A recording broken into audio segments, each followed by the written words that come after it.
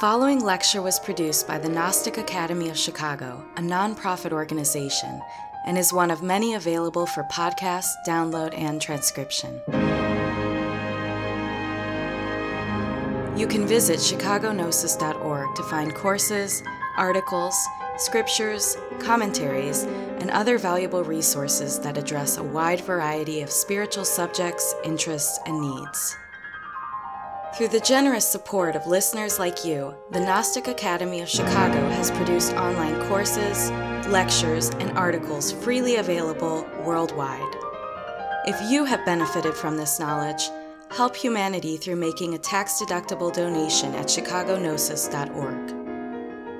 If you are interested in attending the Gnostic Academy of Chicago in person, you may view our online class schedule and freely register at meetup.com/chicagognosis. The Chicagoland Gnostic Academy provides humanity with the necessary means for transforming suffering and acquiring personal knowledge of the divine. With this purpose in mind, we now begin the lecture. May all beings be happy.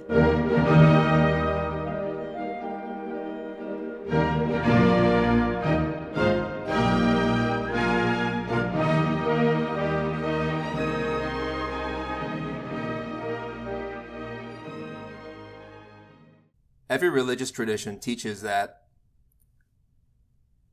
the soul has a decision to make. We have the opportunity in our lifetime, in our moment-to-moment experience, to either enter a new, superior way of being, a spiritual way of being, or to enter deeper states of suffering. This is determined by our actions, what we do, the conscious or unconscious motivations that drive us, or the decisions that we make. This dichotomy has been represented, especially within the Abrahamic traditions, but also within the East, as the battle of the soul in the work of achieving its own full, conscious, divine realization. We have a choice. Two paths open up before those who sincerely wish to know the divine. And if you've been studying the sequence of these lectures in this course, we've been talking a lot about the Gnostic mythology, especially Sophia. Sophia, we see represented here. This image is Parsifal and Kundry, medieval iconography that represent the same Gnostic myth of how the soul, the fallen Sophia, must be redeemed. She is our soul, our consciousness, which, when it is elevated, purified, sanctified, becomes the receptacle of Christ, the Holy Grail, the divine chalice that receives superior knowledge and can express it selflessly to humanity. Sophia in us is fallen.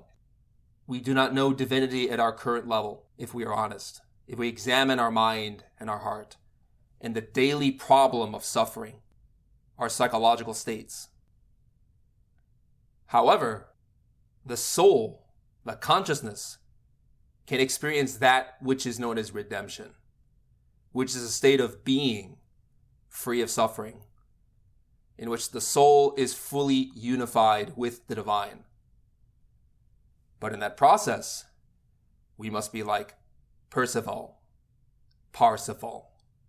the knight, the warrior, the great hero which fights in the path of love, who goes to war against his own impurity, his own weaknesses, his own mistakes. These two figures we see represented here represent the marriage of the soul with the wisdom of Christ. The Christic energy, that cosmic, universal, and abstract potential which can become human, particularized within any initiate who is properly prepared. This woman has been known by many names. Kundry, especially within Wagner's opera Parsifal. Kundry, Sophia, must also redeem her lover. This warrior is, if we use the kabbalistic tradition, represents Tiferet, the divine will. The will to do, to work for the spirit, to enact positive, superior action. We see here that while he is drinking from a chalice, he is looking in contemplation deeply at the sword. The sword and the chalice are profoundly sexual symbols.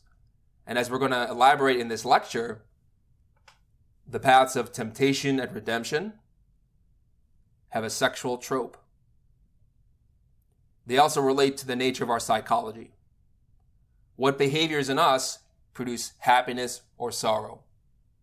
And so we're going to explain what temptation is, what redemption is, what the path is. It's also important to reflect about the nature of these two souls joined in sacred union. This woman is known in Kabbalah as Geburah. The term means justice, the justice of divinity, the Martian spiritual strength of the soul, the divine soul. And she is married to her knight, her husband, her hero. Together, they must face great ordeals and challenges. And by overcoming their own innate weaknesses, their own desires, they can aspire towards higher ways of being, superior knowledge. It's important to clarify what temptation is. Salman states the following maxim in many of his writings. Temptation is fire. Triumph over temptation is light. What is fire? In a psychological sense, in a sexual sense, it is desire.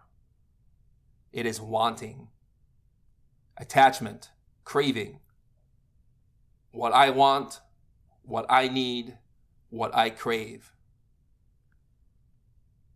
Desire has many forms, whether for food, for water, for drink, for alcohol, for sex, for drugs. For some people, their desires are for attention, praise, recognition, fame, titles, security, money. Desire is a fire. It burns. It consumes one's entire being. The wood of our soul from the tree of knowledge and the tree of life, metaphorically, symbolically speaking. How many of us in our lifetime are driven precisely by desire, by the wanting for something more, for accumulation? If you examine this metaphor, it directly represents something very profound. How in our striving to fulfill our desires in life, we in fact suffer. The word passion originally means suffering. In our Western culture, we tend to ignore this fact. We believe and are taught that by following our desires, we will be happy. And yet we ignore that fulfilling or seeking to fulfill these very drives are precisely what create confusion and pain. If we don't get what we want, we suffer. When we get what we want more. Desire is a flame. It is never satiated. It is like a holocaust, which for many of us defines our very existence. It's also important to remember that by feeding desire, by giving our appetites, our cravings, our longings for acceptance and praise, for security and money, that our desires will never be satisfied. Even if we had all the wealth and materialism that could really gratify our greatest yearnings, we will not be happy. We will want more. And therefore, feeding desire will only make it stronger. Like throwing clarified butter into a flame, it becomes more extreme. And this explains why many people who acquire more and more in life tend to acquire even greater things, and yet they degenerate into great pain.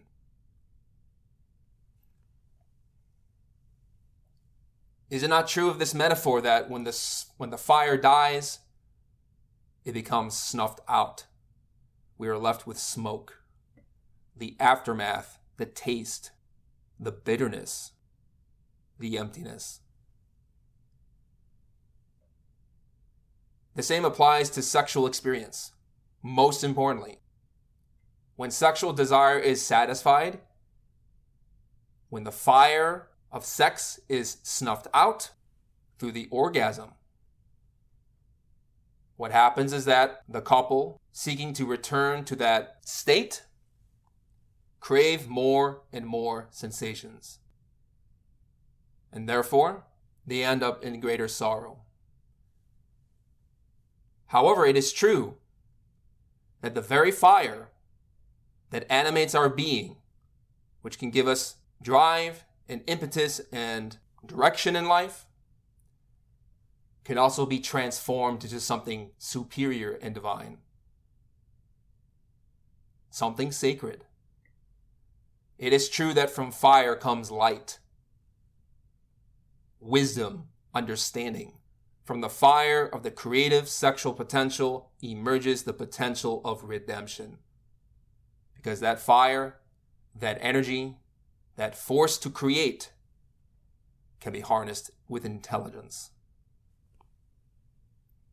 Now, it's important to remember too that our desires, our cravings, attachments, our wantings, our egotism can also be transformed, can be transmuted from one substance into another, into one form and into another, from one state into a superior state. This is the mystery of alchemy, the transformation of a base substance into a divine and spiritual material, from lead, the denseness of personality and suffering, into the gold of spirit. But the question becomes, how do we do it? We do so through ordeals. It is necessary to face sufferings and challenges in life. What's important is that as we are practicing the tools and techniques of this tradition, as we're learning to practice meditation, concentration, understanding, imagination exercises, runic practices, other forms of yoga, mantras, sacred sounds, we have to remember that we must face hardships with serenity. We must face them with calmness of mind. This is because when the waters of the mind are churning with despair, with morbidity, with passion, no image can reflect on its surface. However, when the surface is calm, limpid, cool, translucent, it reflects the heavens. Also, the elements of the mind settle. You begin to see things with greater clarity, with greater wisdom, with intuition, with insight. When we have serenity of mind, we can better apprehend the source of our pain, because we will have enough stability of mindfulness, of attention, by which to see clearly within our own psychological nature. However, this is a paradox. How is it that we must be serene and calm, perceiving directly within our own inner nature, and yet must face crises. It seems contradictory. How could we be in crisis? Or why do we need to be in certain ordeals? And yet we must be serene. This is because when you have a basis of understanding within the consciousness, when you're observing yourself throughout the day, as you're looking within at the secret motives of your impulses, your thoughts, your emotional states, you begin to see things. But you can't see the real deep-rooted problems and the wrong mental states if we don't have situations that provoke them. We need to be provoked. For some people, it might be their pride, being criticized, being ridiculed. For some, it could be betrayal, the feeling of self-esteem, which emerges with great sorrow and pain in response to a friend ending a relationship with us. For some people, it is lust. Surrounded by potential partners, one has the decision to make whether to be faithful to one's own work with this creative energy itself, with exercises of transmutation, or to enter adultery. Ordeals are necessary. If the water does not boil at 100 degrees Celsius, then that which must be disintegrated will not be disintegrated. When you are in a situation of opposition, you can really see what you're made of. Without great trials, we cannot grow. Without temptation, without the possibility of failing, of making mistakes, we won't recognize that we are faulty. We won't see where we are mistaken, where we are weak, what we must change. Virtue is truly profound and strong when the roots dig deep into hell. When the roots are deep, then the tree can reach higher into heaven. Every ascent is preceded by a terrible and frightful descent. Every exaltation is preceded by a frightful and difficult humiliation. This is why Samal and Vior stated the following in Tarot and Kabbalah.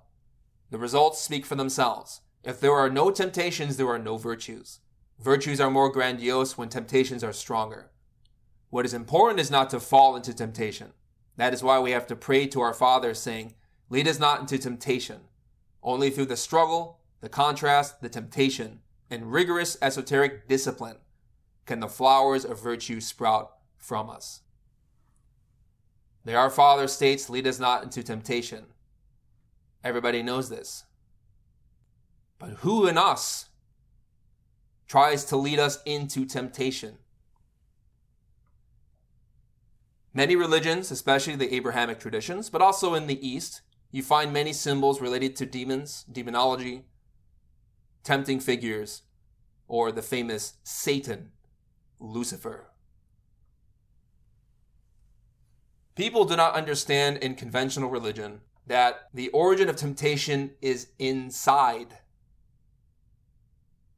and that the figures we find represented amongst diverse religious traditions are in fact symbols of internal reality.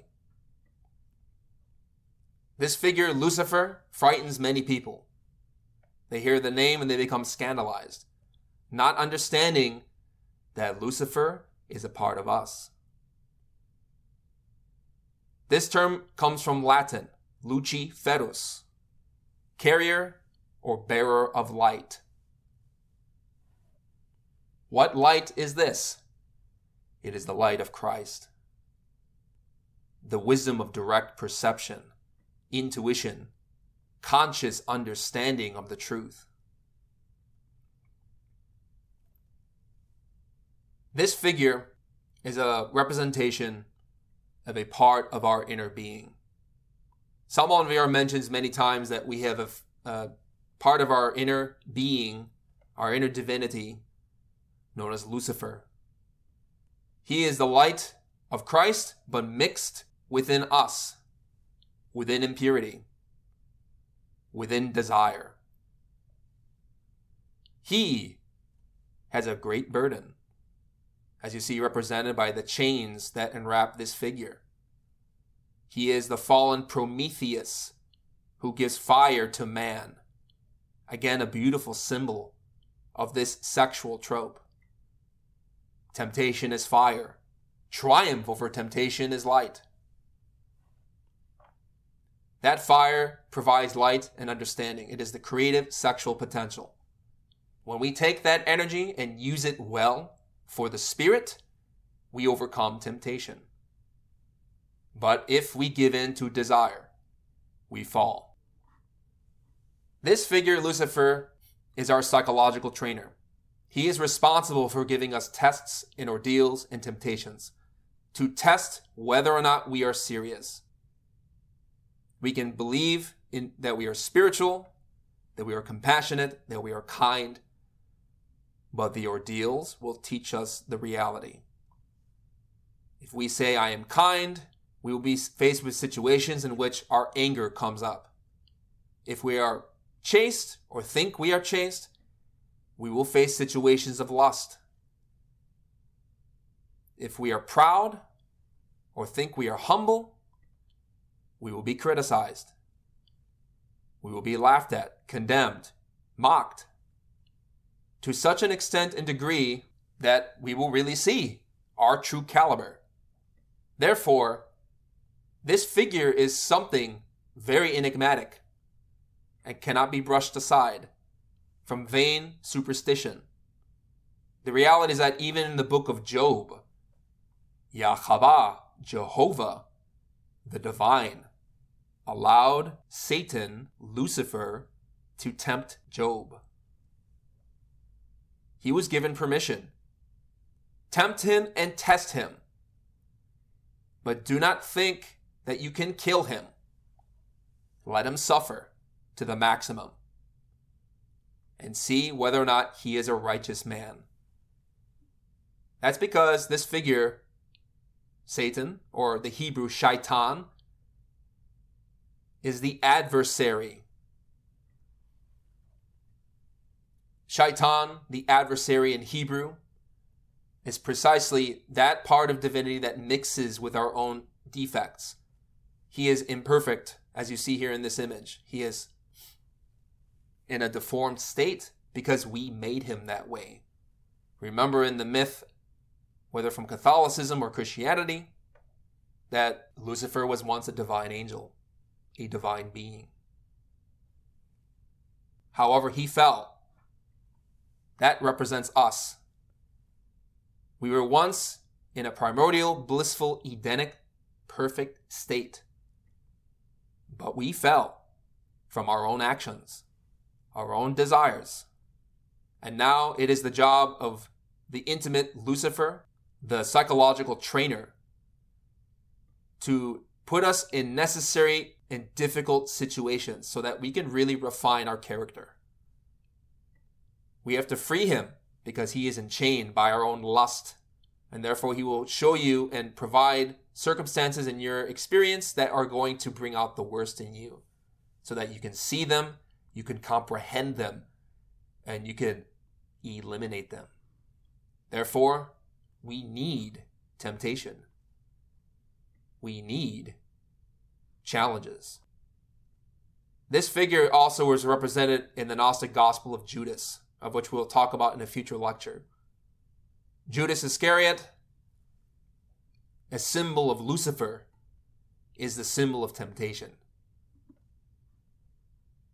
He represents how every initiate must enter their passion by facing contrariety, opposition, pain, so that we can eliminate which must be eliminated. So let's examine our psychology in relation to the Kabbalah, because the path of redemption and temptation are represented here. There are different aspects of the soul that we must understand and know,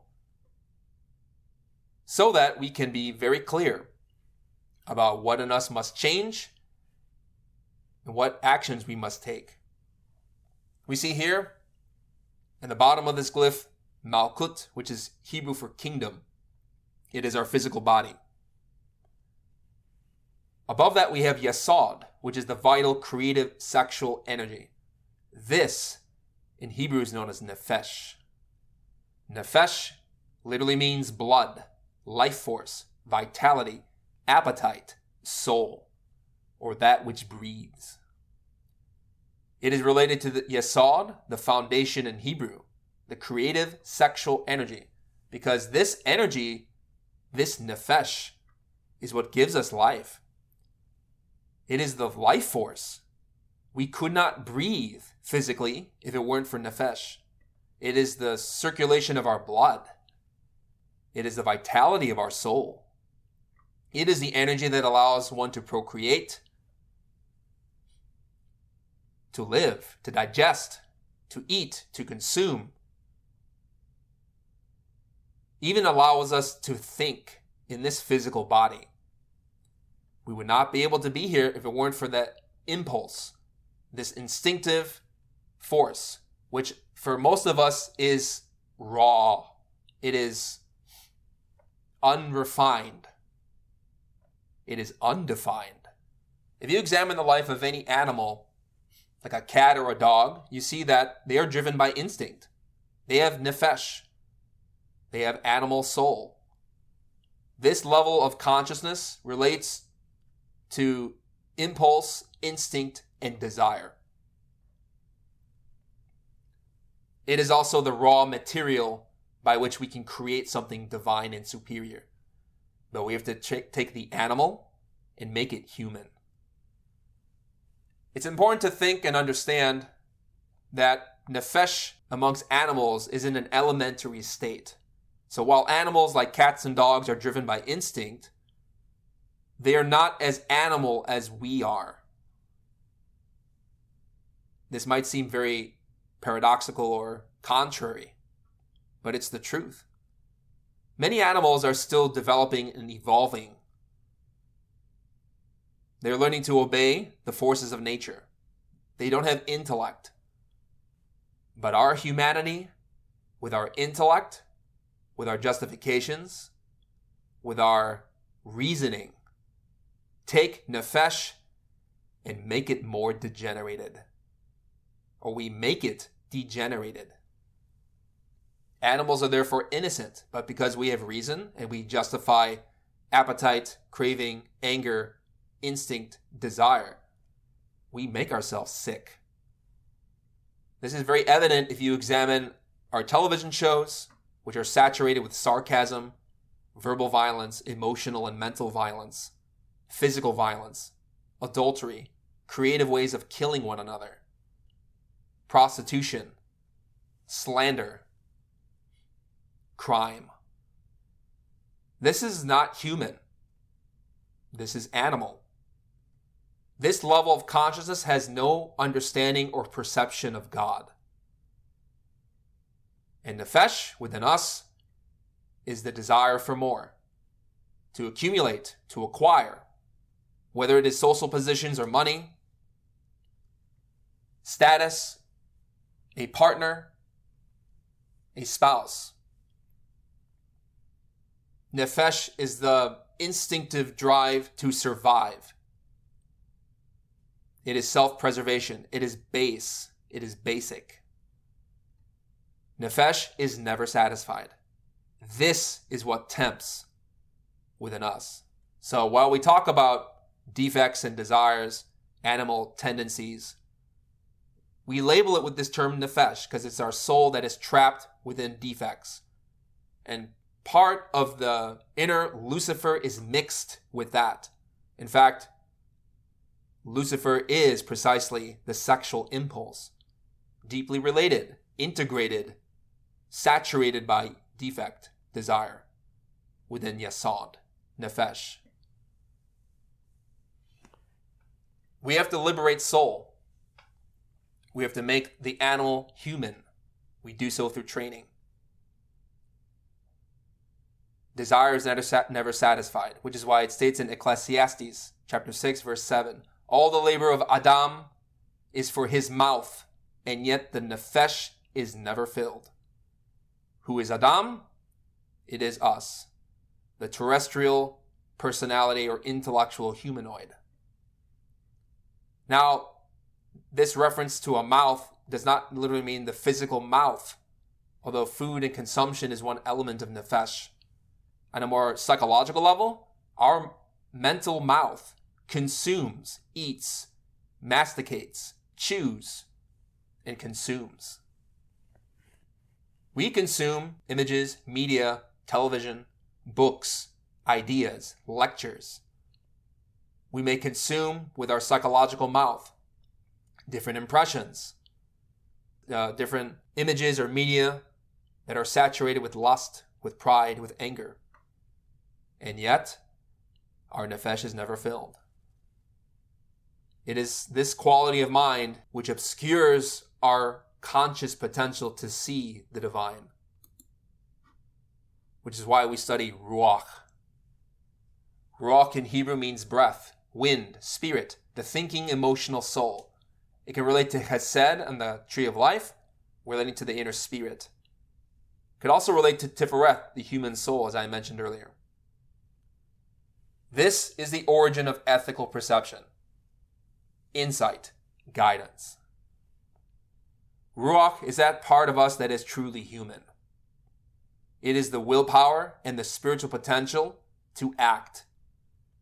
It is what can perceive directly any psychological or material phenomenon and understand them. It is the ability to know right from wrong, good from bad, states of or actions that produce happiness and those that create pain.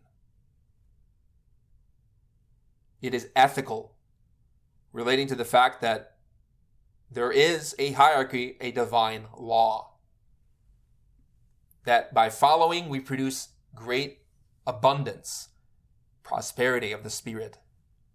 And by ignoring that voice in our heart, that conscience that tells us this is right and this is wrong, we suffer the consequences.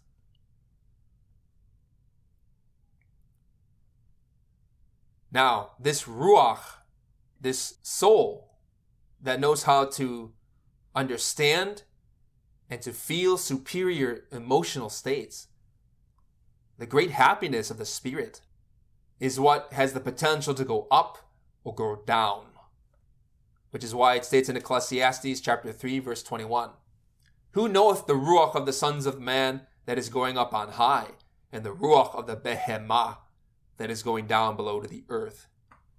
Behemah means beast. It is nefesh. It is animality. But who knoweth the ruach, the soul that knows how to ascend, to go on high. However, ruach cannot do it alone. Ruach needs neshama. Neshama also means breath, wind, spirit. It relates to geburah and hokmah. Geburah means justice in Hebrew. Hokmah means wisdom. This is the discerning perception of divine reality, objectivity, and truth. Neshama is the state of consciousness in which we directly perceive God, whether it is through dreams, through meditation, through out-of-body experiences. This is a concrete experience in which we are talking directly with our inner spirit, our inner Christ. Neshama is the spiritual soul. Neshama, in some traditions, is represented as a divine woman, like in the opening of this lecture. Kundri, Sophia, the divine feminine. And Tiferet, our willpower, which is also related to Ruach, is the ability to act. This sphere, Tiferet, meaning beauty, is the beauty of the human soul that knows how to act for the will of God. He is sometimes depicted as masculine, as a knight, because he has a projective quality. Don't think of this in terms of literal physical genders or sexes. Man or woman. These are symbols. They represent abstract realities. Neshama has to redeem. She must descend down this tree of life into our physical body. She must help Ruach control Nefesh. She must aid our consciousness in understanding our intimate impulses and desires. This is why in the book of Proverbs, chapter 20, verse 27, it states, the neshama of Adam is a lamp of Yod Chava. The neshama of man, the human being, is a lamp of Yod Chava, Jehovah. Why a lamp? A lamp has a case of crystal or glass, translucence, clarity. This is a symbol, a metaphor of the clarity of the soul. This is a state of consciousness in which you directly perceive divinity, but also you have insight into your deepest defects. You see the roots of them. You have great lucidity, insight, understanding of where they come from, how they exist, how they operate. Neshama must aid us. We work with Neshama precisely with our spiritual exercises, especially alchemy, meditation, transmutation. But there is more. We also have what is known as Chaya. Chaya in Hebrew means life. It is living thing, animal, wild person. That's because the power of life in us, the power of Binah in Hebrew, the intelligence of God, is unfortunately misused. Binah, the intelligence of the divine creative potential, enters down the tree of life and manifests even in Yesod. Our sexual creative power contains the intelligence of the divine. However, we must know how to use it intelligently and consciously. It cannot be done without knowledge. It has to be intentional. This force or this aspect of soul, Chaya, the Holy Spirit, the Divine Mother Kundalini, is related to Binah and Da'at. Da'at in Hebrew is the mysterious Sephirah located in the middle pillar of the tree of life. It means knowledge. It is alchemy. It is the union of man and woman, husband and wife, in order to create the spirit. By working in the perfect matrimony, a husband and wife can transform Nefesh into Nefesh Chaya. This is the real power of the soul, when Nefesh no longer is animal, but is human. This is why it states in the book of Genesis, chapter 2, verse 7, and Yod Chava Elohim formed Adam of the dust of the ground and breathed into his nostrils the Neshama Chaim, and man became a Nefesh Chaya. Who is Yod Chava Elohim? That is the Hebrew sacred name of God within Binah. Yod Chava is Jehovah, but Elohim is a profound, deep word. El in Hebrew means God. Eloah means goddess. Yod Mem, the masculine plural ending, means gods and goddesses. When husband and wife unite sexually but restrain nefesh, animality, from the act, they can form the true Adam, the real human being, made from prime material, the dust of the ground. What is that dust of the ground? It is our physicality, our physical body, Malkut. And by breathing in the profound breath of life, by working with breathing exercises and mantra within the sexual act, we form Neshama Chaim, the spiritual living soul. And man, the human soul, became Nefesh Chaya, perfect, divine. This is the path of redemption. But more than that, there is a higher soul known as Yehidah. Yehidah means unit, unity, only one, solitary, unique. It is the perfection and unity of the highest divinity, reality, experience, and being. Yehidah is listed in the Bible, or mentioned in the book of Judges, chapter 11, verse 34, in which Jephthah, who was a Hebrew initiate, well, basically was entering battle against the Ammonites and begged divinity to give him victory for the Israelites. As a favor from divinity, if he would win the battle, he would offer the first thing that he saw when he returned home in Mitzpah, in Hebrew, the town of Gilead, in Gilead. Unfortunately, in the myth, it's implied that he sees his daughter emerge from his house. She appears not knowing of his vow, and it's implied that he sacrifices her for his victory. And this is the common interpretation for many people. Now, Yehidah can mean only, and it's referenced in this scripture as only child. Yehidah is the top trinity of the tree of life. It is Keter, Chokmah, Binah, the Father, the Son, and the Holy Spirit. Christ, the highest divinity, the unity of the light. It is the perfected, absolutely divine, and unified, integrated being. It is perfect. That unity is when the soul has really mastered itself and returned to divinity. When the soul is integrated with the divine, you have Yehidah, the unity of the perfect matrimony between the soul and Christ. Now, even though some masters or individuals reach Yehidah, they are tempted and they fall. You find that allegorized within the story of Jephthah in this book of Judges, chapter 11, verse 34. And Jephthah came to Mitzpah unto his house. And behold, his daughter came out to meet him with timbrels and with dances. And she was his only Yehidah, his only child. Beside her, he had neither son nor daughter. It's interesting that Mitzpah means tower in Hebrew. What does it mean that Jephthah came to his tower unto his house? Our house, this house of the Spirit, is the tree of life. And the tower is the peak, Keter. When we return up the tree of life of our spine to the crown chakra, Sahasrara, or the church of Laodicea in the book of Apocalypse, we achieve union with the truth.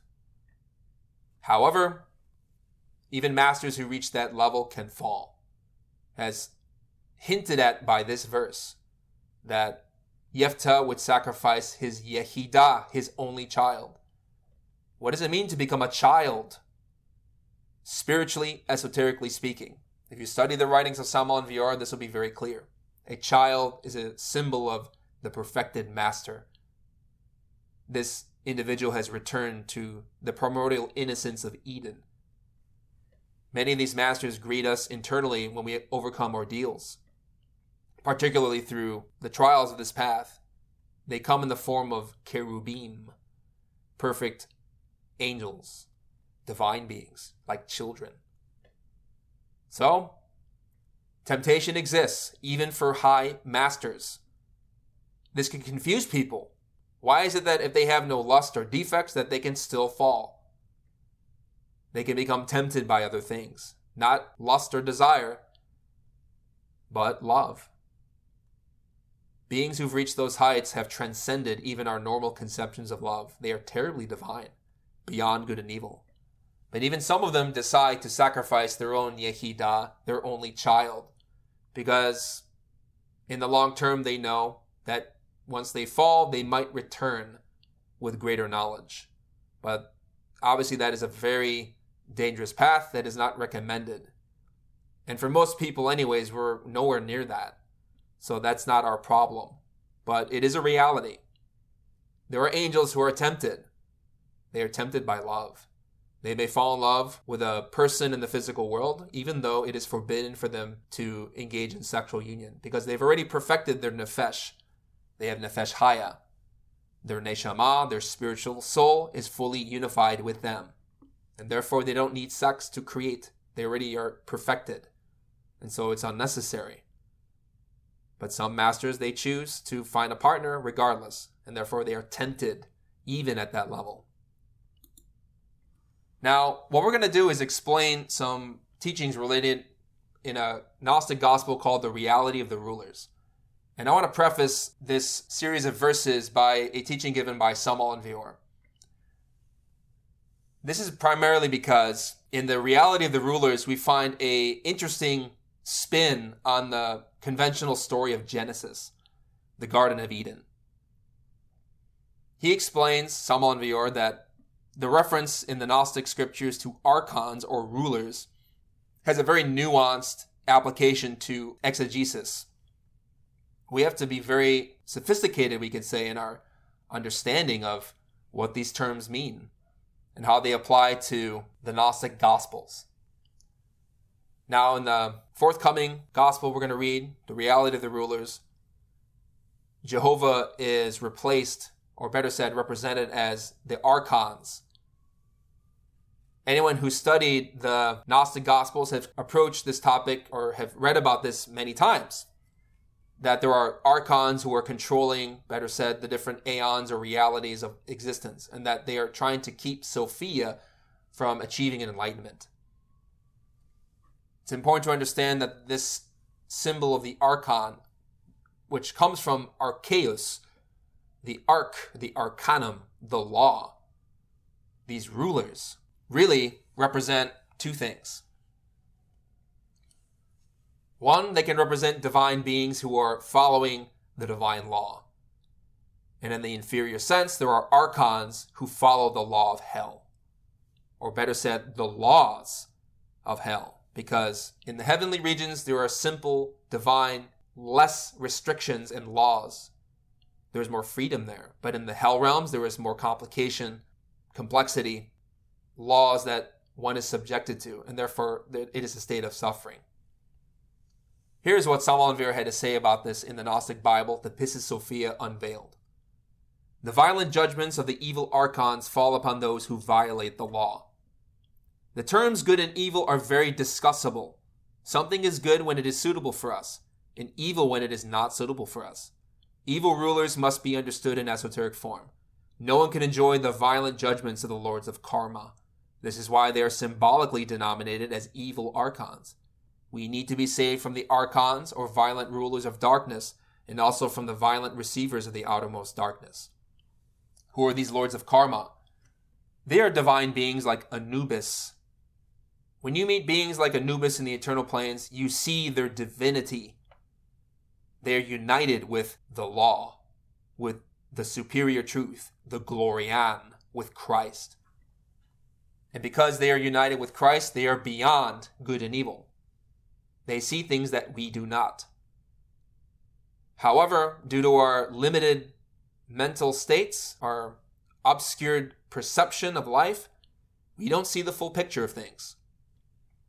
Unfortunately, when bad things happen in our current experience, when situations go wrong, we like to blame God. And this is wrong. But this is the tendency of most people. And this explains why in the Gnostic Gospels, the archons are depicted as evil beings, in one sense. However, there will be some examples from the verses that we will read that relate to evil archons, or better said, the black magicians. Because there are beings within the internal worlds, within dreams, who operate within hell. They rule the inferior dimensions. And in a way, they, believing to be just and good, inflict suffering. So, keeping this in mind, we have to be very delicate with our interpretations, because in some cases the archons could be referring to divine beings, but in some cases to demonic beings. There's a duality there. So keep this in mind as we continue forward. So we're going to open with a verse from The Reality of the Rulers. This is from another scripture, or a collection of Gnostic scriptures called the Gnostic Bible. We have here an image of Narcissus looking at his own reflection in the water. We chose this image because in relation to this verse, we see that all the time we are tempted by our self-image. How we think we see ourselves, our identity, our presentation, our mannerisms, our self really keep us hypnotized. We tend to go through a daily psychological state or a series of states that may be defined by vanity.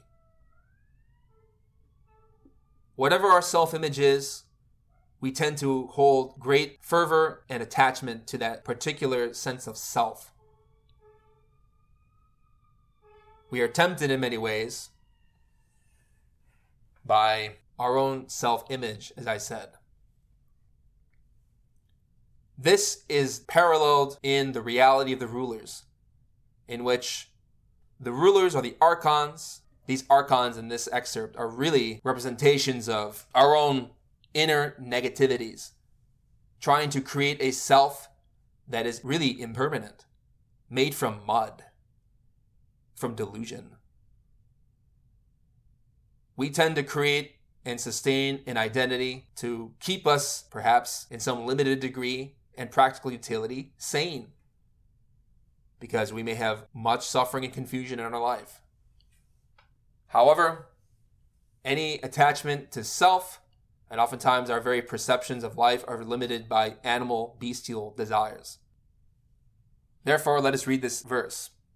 The rulers laid plans and said, "Come, let us create a human that will be soil from the earth." They model their creature as one wholly of the earth. The rulers have bodies that are both female and male, and faces that are faces of beasts, chayot.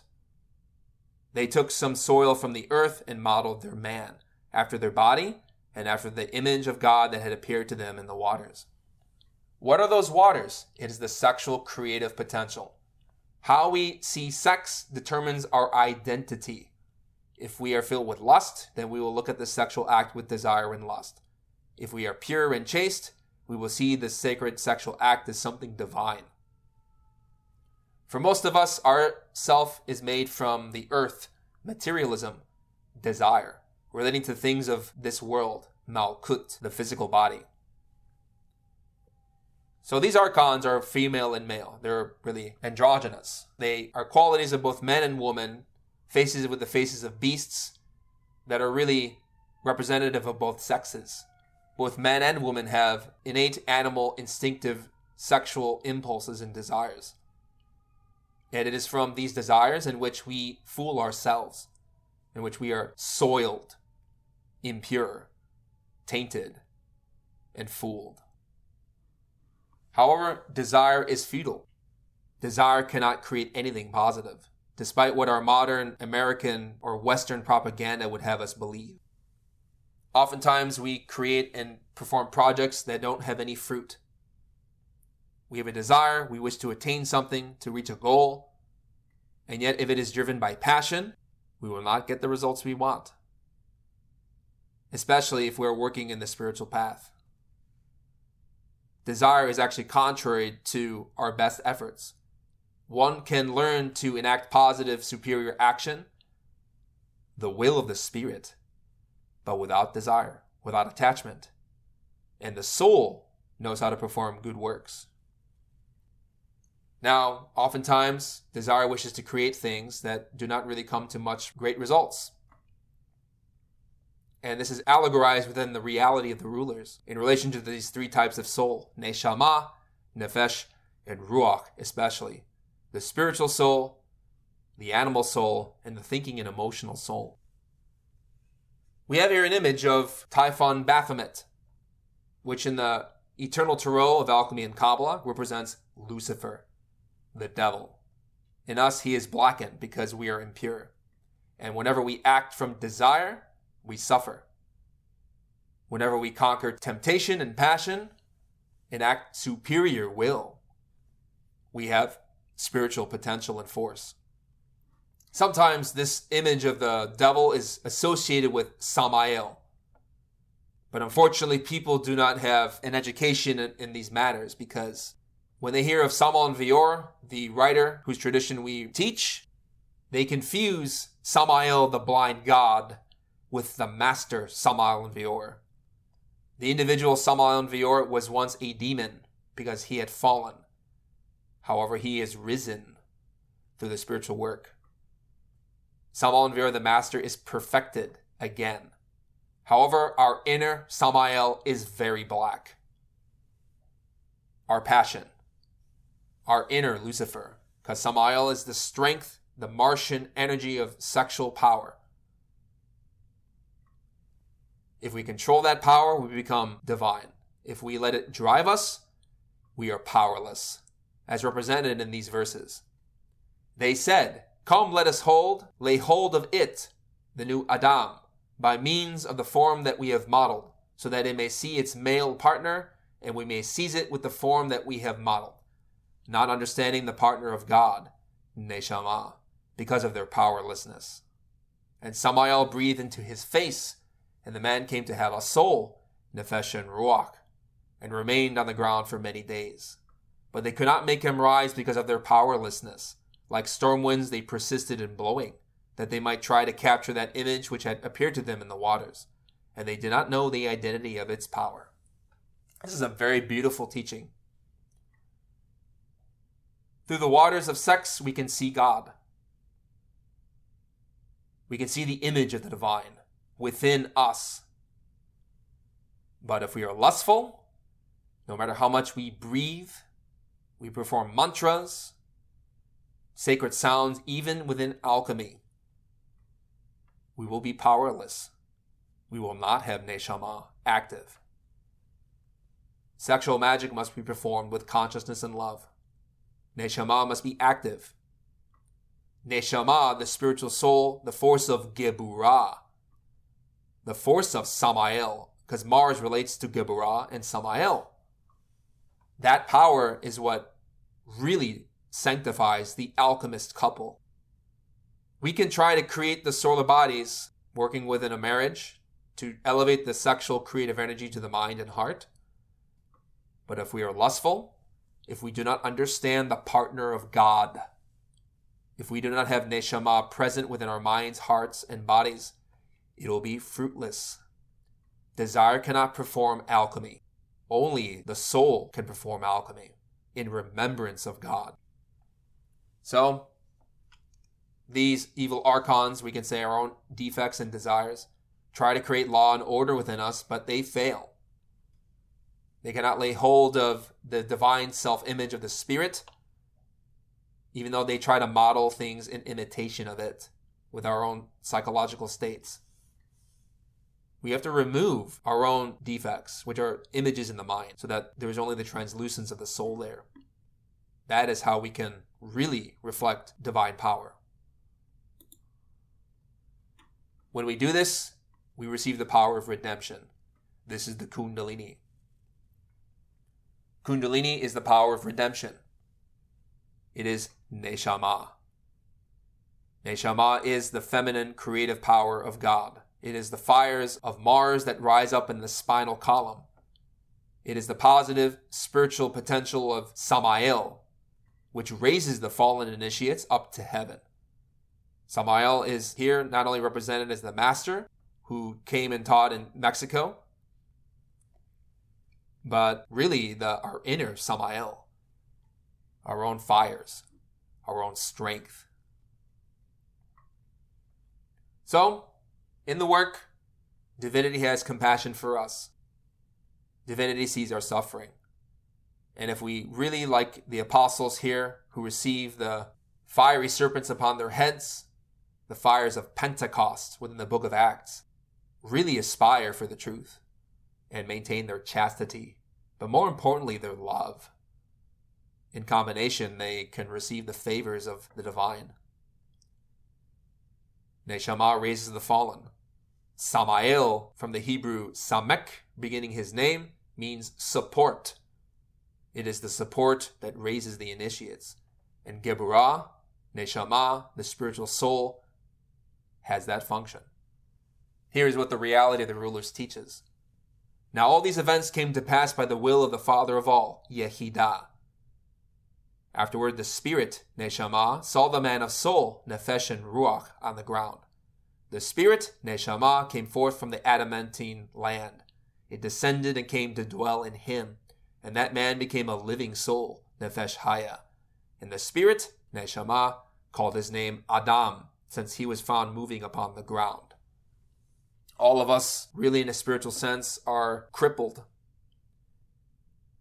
We writhe on the ground if we do not have the Spirit inside to make us standing upright, to give us life.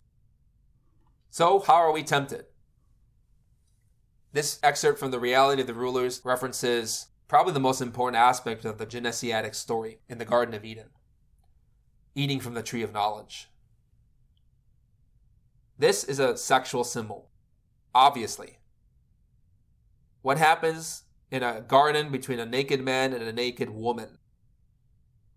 However, what's important to understand is the nature of that sexual act, which is dual. It could be positive, it could be negative. It could be divine, or it could be demonic. So, we have here an image of the tree of life transposed upon a human being. The Hebrew letters Da'at, Dalet, Ayin, Tav, read from right to left, represent knowledge. This sphere is located in the throat, because from the throat, through mantra, through sacred sounds, we elevate the divine creative force and gain spiritual knowledge. It gives us insight and wisdom. This tree of knowledge is related to sex, and the tree of life relates to the spine. These two trees share the same roots. Our spinal column is nourished with fire through intentional knowledge and working with the sexual force. However, the dilemma comes of to eat or not to eat, to consume or to abstain from the sexual force. Better said, to indulge in the orgasm or to restrain the sexual force and to transform it. Here is what the Reality of the Rulers teaches. It's very interesting. The rulers took Adam and put him in the garden, that he might cultivate and keep watch over it. They issued a command to him, saying, "From every tree in the garden you shall eat, but from the tree of knowledge of good and evil don't eat, nor touch it. For the day you eat from it, you will surely die." They said this to him, but they did not understand what they said. Rather, by the Father's will, they said this in such a way that he might in fact eat, and that Adam might not regard them as would a man of an exclusively material nature. So this symbol represents the duality of sex. And the rulers obviously take the place of Jehovah Elohim. These archons, these rulers, said this to him, but they did not understand what they said. Rather, by the Father's will, they said this in such a way that he may in fact eat. Really, there are two ways to consume or work with the sexual energy. To eat it in the animal way, through orgasm, or to let the spirit consume the fires of sex, so that from the mouth of divinity, he, the spirit, may be empowered. Even the rulers did not understand what they meant, because even those archons who are self-realized to a level or degree of knowledge, even they don't know the full extent, the depth of knowledge that could be attained, because there are levels of spiritual wisdom and knowledge known as objective reasoning. There are levels amongst the archons, the divine hierarchies, the Elohim, the gods. And so they inspire the initiates to eat chastely. Let the spirit eat from that divine ambrosia, the food and nectar of the gods. I believe even in Das Rheingold by Wagner, the opera within the tetralogy known as the Ring Cycle, you find that the gods eat the golden apples of Hesperides. These golden apples are precisely the sexual energy of Yesod, nourished by Freya Geburah, really the divine soul, Neshama. So, we can either eat chastely, without orgasm, or we consume as beasts. That is our choice. The question becomes, how do we raise the soul? We have an image here of William Blake with the creation of Eve. We know from the traditional story that Eve was taken from a rib from Adam's side and was raised up, was created. There are many layers of meaning of this myth. At a basic level, It can represent our ancient humanity, known in the times of Lemuria, in which there existed the division of sexes. So there was a hermaphroditic individual, symbolized by Adam, who became divided over the course of many millions of years into to two sexes. So both male and female individuals were gradually formed over a prolonged period of time. And that's one symbol of this myth. There's also another alchemical application to this teaching. Eve can represent Neshama, the feminine sexual power. Neshama, the spiritual soul, is represented by Eve, Chava, the mother of the living. Eve can represent our sexual organs, from which rises the spiritual soul, liberated from nefesh. In the undeveloped human being, we have nefesh, ruach, and neshama undeveloped. Predominantly, we have nefesh active, and ruach very weak, and neshama very distant. However, to the spiritual path, we extract neshama, the spiritual soul, we liberate it, we free it, we purify it, we invoke it. So that through purifying nefesh, by controlling nefesh, with ruach, with our conscience, we in turn become sacred, elevated. Here's what the reality of the rulers teaches. The rulers took counsel with one another and said, "Come, let us cause a deep sleep to fall on Adam." And he slept. Now the deep sleep that they caused to fall on him, and he slept, is ignorance, lacking gnosis. They opened his side, which was like a living woman, neshama, and they built up his side with some flesh in place of her, and Adam came to be only with soul, nefesh, and ruach. The woman of spirit, neshama, came to him and spoke with him, saying, "Rise, Adam." And when he saw her, he said, "It is you who have given me chaya, life. You will be called Chava, Eve, mother of the living. For she is my mother. She is the physician and the woman, and she has given birth." That sleep which the archons put upon us obviously has to do with our own defects, making us unconscious and absurd. Our own ignorance is self-created by our own inner defects, which we take as law, authority, objective. However, by working with the two energetic currents of our spine, which are also represented by Adam and Eve, known in the East as Ida and Pingala, we extract neshama. We raise the spiritual soul within us, the kundalini.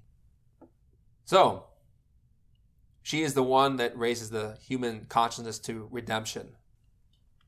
"It is you who have given me life," he says. "You will be called Chava, mother of the living." This also represents how neshama can relate to the divine mother, kundalini, the divine feminine. She is our mother. She is the physician, the one who heals us, and the one who gives birth. Because from the divine feminine, by the kundalini sacred power of the divine, we are redeemed. We raise her up the spine. We elevate her. We sanctify her. We do so through the remembrance of Christ, as we see represented in this image. But the sacred feminine is dual. There is a positive and there is a negative, as we've been emphasizing again and again. We included here an image of the sixth arcanum of the Tarot, indecision. We see an initiate in a pool of water facing to his left towards the whore. That is his own lust, his own desires, his own cravings, his own nefesh. And you see that an archon, a hierarch of the law, above in the top third of the card, is aiming an arrow to slay her, because she breaks the divine law. However, the initiate must turn to his right, towards neshama, the divine feminine, our divine mother. In one other sense, it can be our divine soul. So there's a duality to really that potential. Sacred above, demonic below. And the archons of the Black Lodge obviously pursue that image of the divine.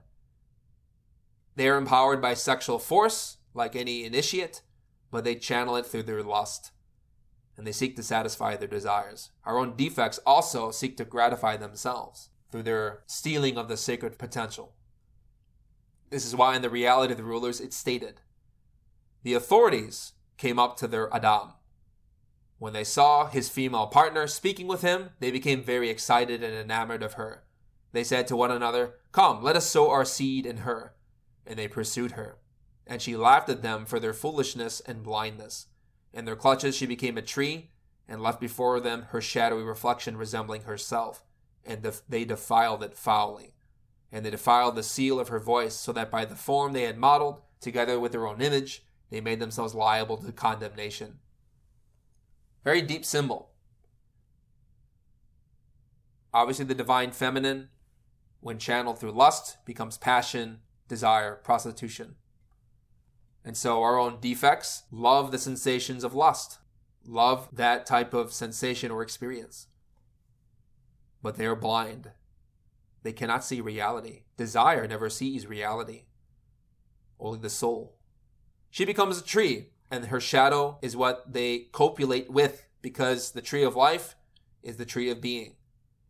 Our true human, divine, and complete potential. However, the shadow of the tree of life is klipot, or in the Quran known as the tree of Zakum, the tree of pain, the infernal worlds. They defile the seal of her voice because really the voice is da'at, sexual knowledge.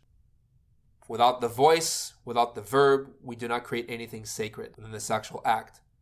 We must transform with the creative verb, even if but mentally. And so they entered damnation. So, what is the wisdom of the serpent? It is dual. We find that neshama has a dual purpose. Really, it's the spiritual manifestation of the spirit, and manifests within the sexual energy when we are conscious. This is why in the reality of the rulers, it teaches that neshama, the female spiritual presence, appears in the form of a snake, the serpent that tempts. However, we'll find that from this verse that the serpent tries to instruct in an enigmatic way. And if we read between the lines, we'll be able to interpret and see that there are two ways to eat from the tree of knowledge. From sex itself. Metaphorically, alchemically speaking. Here's what the reality of the rulers teaches. Then the female spiritual presence, neshama, came in the form of the snake, the instructor, and taught it them, saying, "What did he say to you? Was it from every tree in the garden you shall eat, but from the tree of recognizing evil and good do not eat?" The woman of flesh said, this is really our sexual organs. Not only did he say, "Don't eat," but even "Don't touch it, for the day you eat from it, you will surely die." That death is spiritual. It is when we become disconnected from divinity through lust and animality. The female spiritual presence, neshama, emerges in the sexual act when we are conscious. It is the instructor, which teaches us in the alchemical moment how to proceed. However, does the woman of flesh obey? We may know these principles, but does our body cooperate with the act? That is the great question. We have to train ourselves. Don't eat from the tree of knowledge, meaning don't orgasm. Don't touch it, the sexual act, with lust, such as through masturbation. For the day you eat from it, you will die. You will be disconnected from the truth. The snake, the instructor, said, "It is not the case that you will surely die, for out of jealousy he said this to you. Rather, your eyes will open and you will be like gods, recognizing good and evil, or evil and good." And the female instructing power was taken away from the snake, and she left it behind, merely a thing of the earth. Another deep symbol. In the astral plane, divinity can take on concrete forms to teach us something. And often they will abandon those forms once the teaching or instruction has been given within dreams. So the snake here is embodied by the spirit, the spiritual soul, to teach something alchemical to the disciple. It is not the case that you will die. Meaning, if you are chaste in the sexual act, you will not die. And out of jealousy, he said this to you. Meaning, in a sense, by working in this path, we will acquire a level of knowledge. and perhaps even superior to that of many archons, especially if we have more egos to work with, defects, desires that we must eliminate.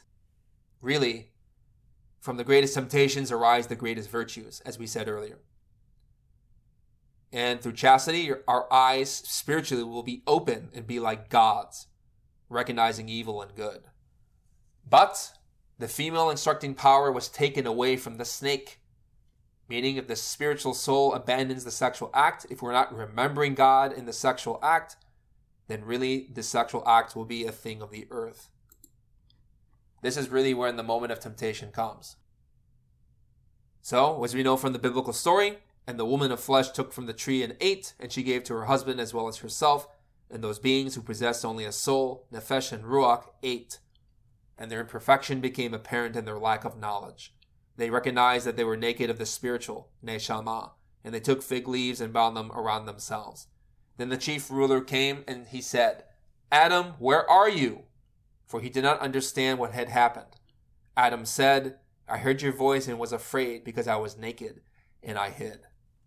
So, it's a beautiful teaching about alchemy, the perfect matrimony. If we are not remembering God, and if we eat with desire, then the spiritual leaves us. We become naked, abandoned. And obviously the fig leaves are a symbol of sexuality because the fig tree has many symbolic applications in other scriptures and relates to the tree of knowledge. So, if the spiritual leaves the sexual act, then one is spiritually destitute. This is why the chief ruler, or the archons of the law of karma, come to us and say, where are you? Really? What are we doing? And Adam said, I heard your voice, and I was afraid because I was naked. Because out of shame, that is how we create more desire, more egotism, more pain. That is the path of temptation. However, by remembering neshama, the spiritual within the act, by being conscious of God with our partner, we become divine.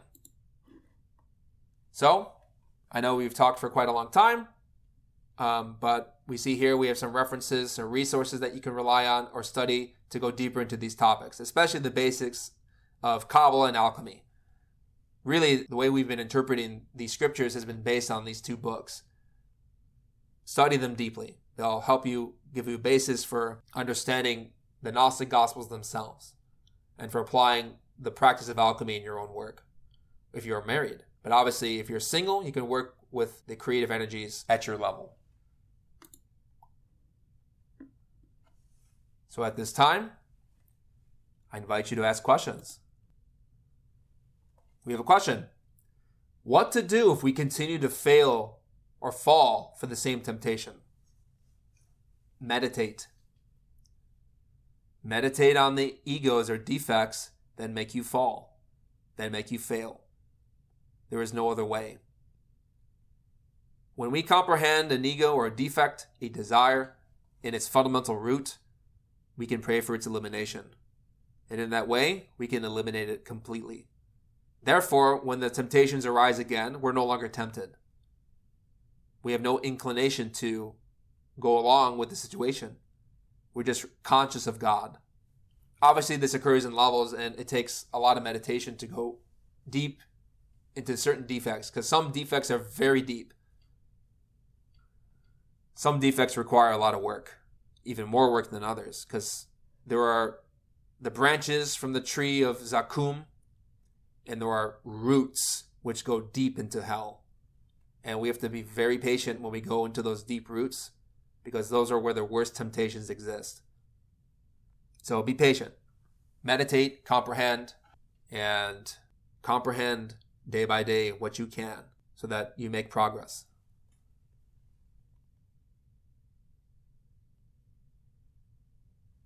We have a question. Can you elaborate some of the symbols discussed within the section of the Conjuration of the Seven relating to Adam and Eve? Yes, it does tie very beautifully into this lecture too, because as we state in the Conjuration of the Seven, by the divine and human name of El Shaddai, by the sign of the pentagram which I hold in my right hand, in the name of the angel Anael, by the power of Adam and Eve, who are Yod Chava, begone Lilith, let us rest in peace, Nahema. So who is this Shaddai El Chai? It is the Almighty Living God. That is the sacred name of divinity in the Tree of Life within Yesod. It is the power of divinity. So the Almighty Living God, El Shaddai, is a sexual symbol. Shaddai means demon. It can also mean force or strength of God. Chaya, life. Really, Shaddai is the term used for field within the book of Genesis. And the serpent, the neshama, the spiritual potential of creative power, is in the Garden of Eden, or the field of the beasts. The serpent dwells within Shaddai. It is the power of Shaddai, the power of the Almighty. It's important to remember, too, that these names are very sacred. When we pronounce them, if you pronounce the name Shaddai El Chai in the astral plane, you will see and hear thunder and lightning. It is the expression of the force of Christ. And when we invoke that power, we are asking divinity, basically, descend into us by the divine and human name of El Shaddai, by the sign of the pentagram, which I hold in my right hand. The pentagram, we hold up the symbol of our right hand, the pinky and ring finger closed, the middle finger, index finger, and thumb extended. The pentagram represents the perfect human being. That perfect human being really is what we aspire to. It's when our mind governs sex and not the other way around. So when we are chaste, when we have spiritual ruach, cognition, governing nefesh within sex, the inverted pentagram is when nefesh is governing ruach. That's when really the two polarities of Adam and Eve, od and obd, to use other Hebrew terms, ida pingala, the solar and lunar currents are really misdirected, especially the lunar force of Eve, because we have those two energetic currents that rise up our spine in the form of the caduceus of Mercury, the Holy Eight. That's where the sexual energy rises through in the vital body to reach the mind and then the heart.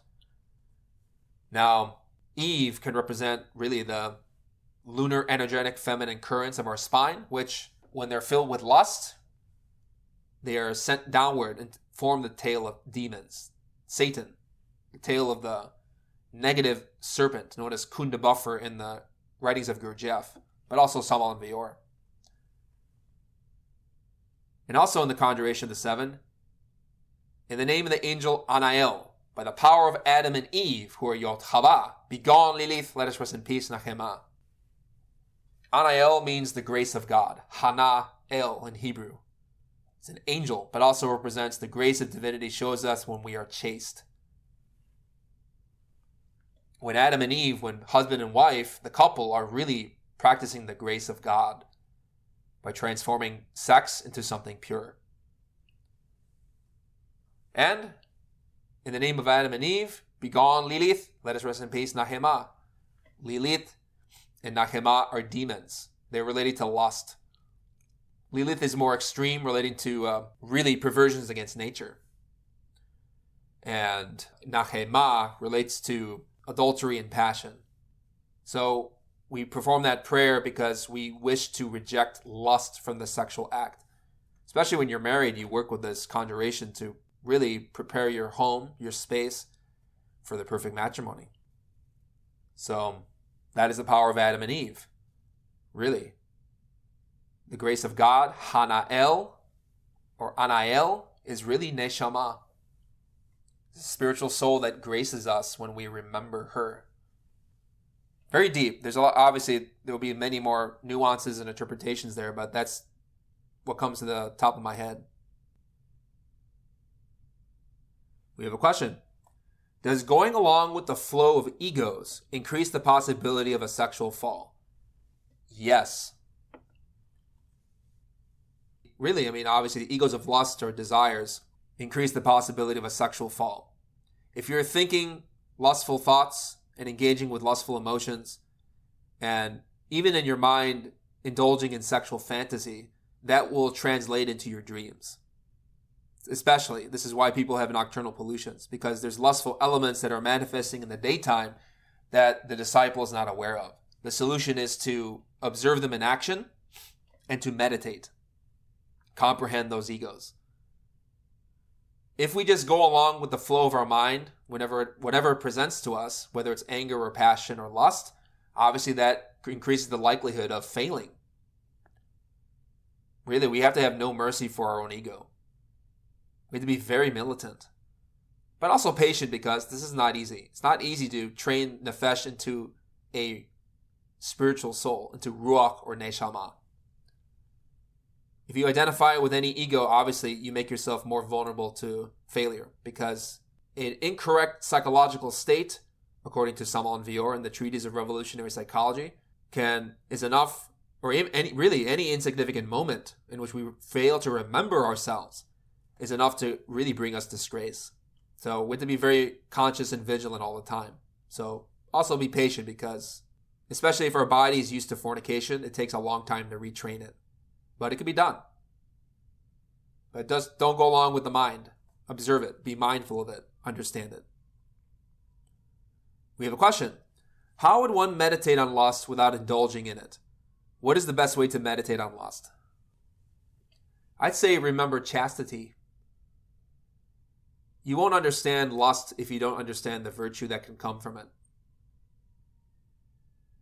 We have to not only look at the mud, but we have to look at the lotus that emerges from it. Really, in the process of comprehension, we start to see a duality. We see a duality in the sense that from passion, by comprehending it and seeing it for what it is, we can understand that there is a truth within it, that there's something trapped within that desire. There's something really profound and beautiful that is enmeshed within that element. When you're meditating on lust, the challenge becomes when you're imagining a scene in which an ego acted or emerged in your mind, you have to be able to visualize it with enough stability so that you don't get identified.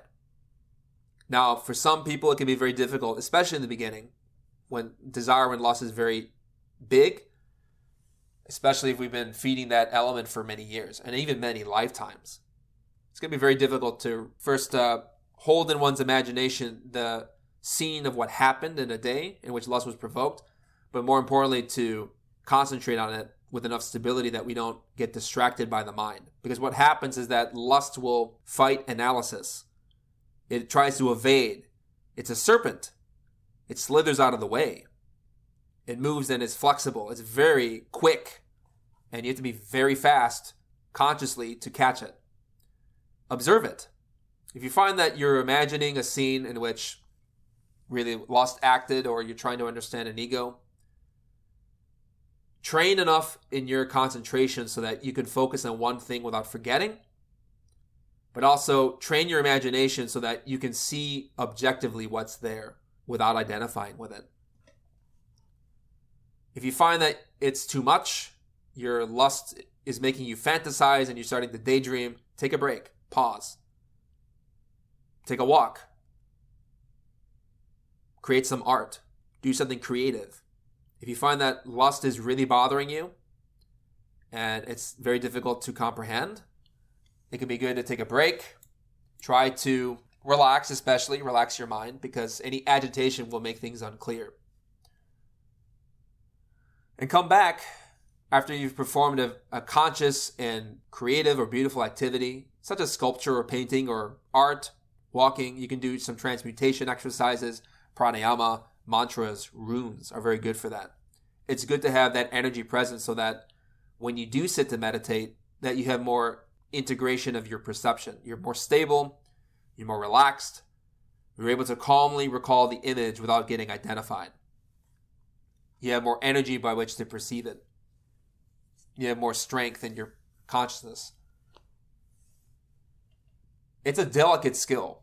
This is really the difference between an angel and a demon, really. Knowing good from evil and evil from good. You have to be able to acclimate yourself to recalling the image, but if you find that lust is taken over, look at the lust. Turn your attention to that desire that wants to fantasize. Observe it. Look at it. It's good to perform some psychological judo on that element if it's really bothering you. It's preventing you from really seeing clearly what's there. You have to be flexible in your attention. So it could be good, redirect yourself in that way. or take a break if you need to, if it's too much. But eventually train yourself, sit through it, even if it's difficult and painful. But when you comprehend the lust itself, when you can look at that image or see your own lust and desire and understand it, you start to free yourself more and more from it. So little by little, it disintegrates. It gets weaker. It loses volume, so to speak. Yeah, I mean, basically, you want to have enough concentration to focus on that element. But you have to watch yourself, watch your desires, see what they're doing. If you start to drift into fantasy, redirect yourself. And I believe another element from Tibetan Buddhism too, which focuses on impermanence. If you see a lustful image, you can really reflect on the nature of that element or that image. If it's of a beautiful person, you can imagine it as a corpse. Obviously, this lustful body, or this body in which one has lust for or desire for, is going to die. Does one have attraction or lust for a skeleton? For dead organs? For rotting flesh? You can train yourself to bring up that image if your lust is very intense. And then balance that. Look at that. That's the objective reality of this person one is lusting after. And when you see that, you can transform the impression. You can understand that it's really the attachment or desire is impermanent. Really is not real. Yes. So you were saying, I didn't mean to say indulge, but identify. It is hard for me not to identify, and I just end up avoiding meditation on lust because it is too tricky. Lust is very intense for me. It is a really big struggle. Yes, it is very difficult, and I understand what you mean. To identify is to, again, giving it your energy. But be patient. Do small meditations, build up to it, and obviously don't avoid in the long term, because it's not good not to know what we are. But patient, hack away at it. Little by little. If you're comprehending lust in the day, if you're observing yourself, and reflecting on the nature of chastity, you'll have a better sense of what is real and what is true. That can help diffuse lust quite a lot. That's another method too, besides the transformation of impressions. Reflect and remember your Divine Mother. Reflect on her, what she is like, her beauty. Do we really want to violate the most sacred and divine with our thoughts, with our words, with our emotional states, with our impulses? So we remember more what the Divine Mother is within us. We are more inclined to resist, or better said, comprehend lust and remove it from our lives. So I recommend you can even meditate on the Divine Mother, especially a sacred image. Reflect on her beauty, because she is what is real. She is Neshama. She's also Haya, the life of the divine. We have a great question. How and why did Kundry help the knighthood despite her being under the control of Klingzor within Wagner's opera Parsifal? For those who have not seen the opera, it's by Richard Wagner. Probably one of the greatest works of art ever created. It really depicts the drama of temptation within the Garden of Eden, in a symbolic sense, the path of redemption. Klingzor represents, he's basically a black magician who steals the lance of Longinus from the Knights of the Grail. He wounds the side of their head priest, Amfortas, who is in pain and trying to be healed. Kundry is the temptress who originally tempted Amfortas, the priest, the main knight, and made him fall. However, she serves the knighthood with great reverence and respect, because that power of Kundry, the divine soul, is dual.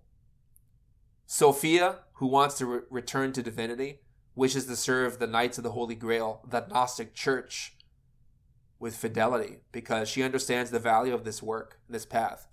However, she is still under the control of Klingzor, because like any one of us, as much as we love Gnosis and the teaching, and they practice it with a lot of faith and love, we have a lot of lust. We have a lot of negative elements and egos that belong to the Black Lodge, our own defects. Really connects us with hell. So we're mixed. We're Hasana Musin. We're dual. we want to go to heaven, but we're stuck in hell. And as much as we try and fight against our defects, we do have lust, and we lose battles because it's very difficult. But yeah, I mean, I recommend if those who've not seen the opera that you watch it. Watch it, and then, or you can read the book by Salomon Vior and then also watch the opera too. Very powerful.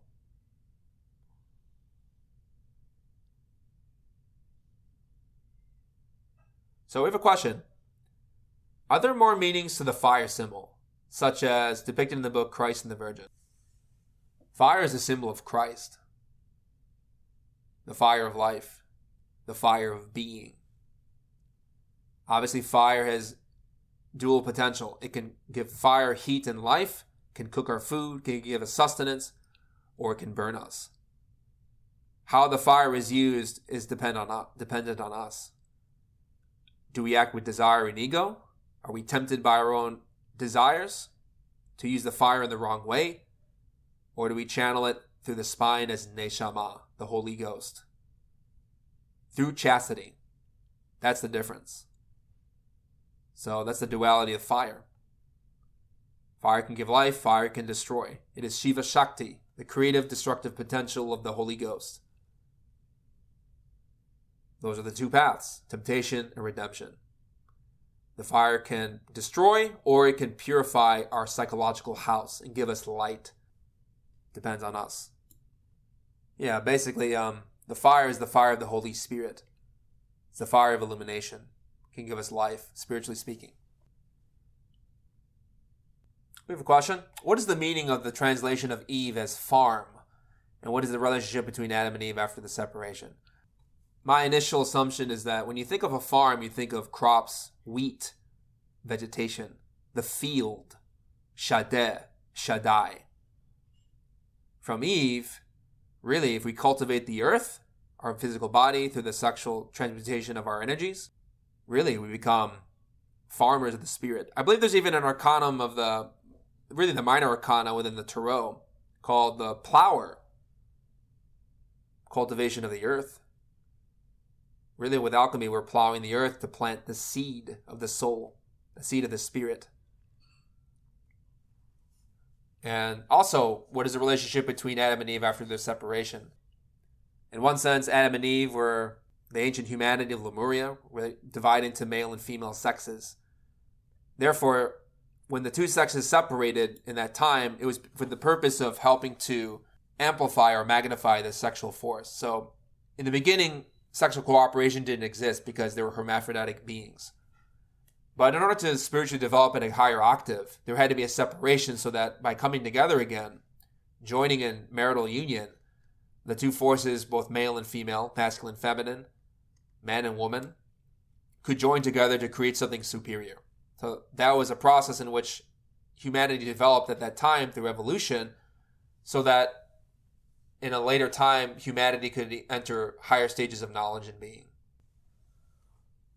So, at this point, I know we're kind of running out of time. We're going to conclude. I thank you all for coming.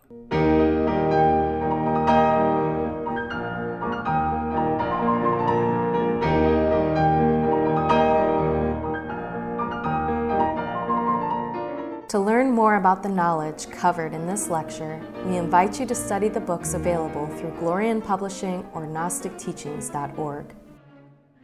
You can also view free online courses, lectures, transcriptions, and articles available at ChicagoGnosis.org. All of this is made possible by the support of listeners like you. Have you benefited from this knowledge? Help others by making a tax-deductible donation at ChicagoGnosis.org. We thank you for listening. We hope that these lectures aid you in developing your complete and divine potential. May all beings be happy. May all beings be joyful. May all beings be in peace.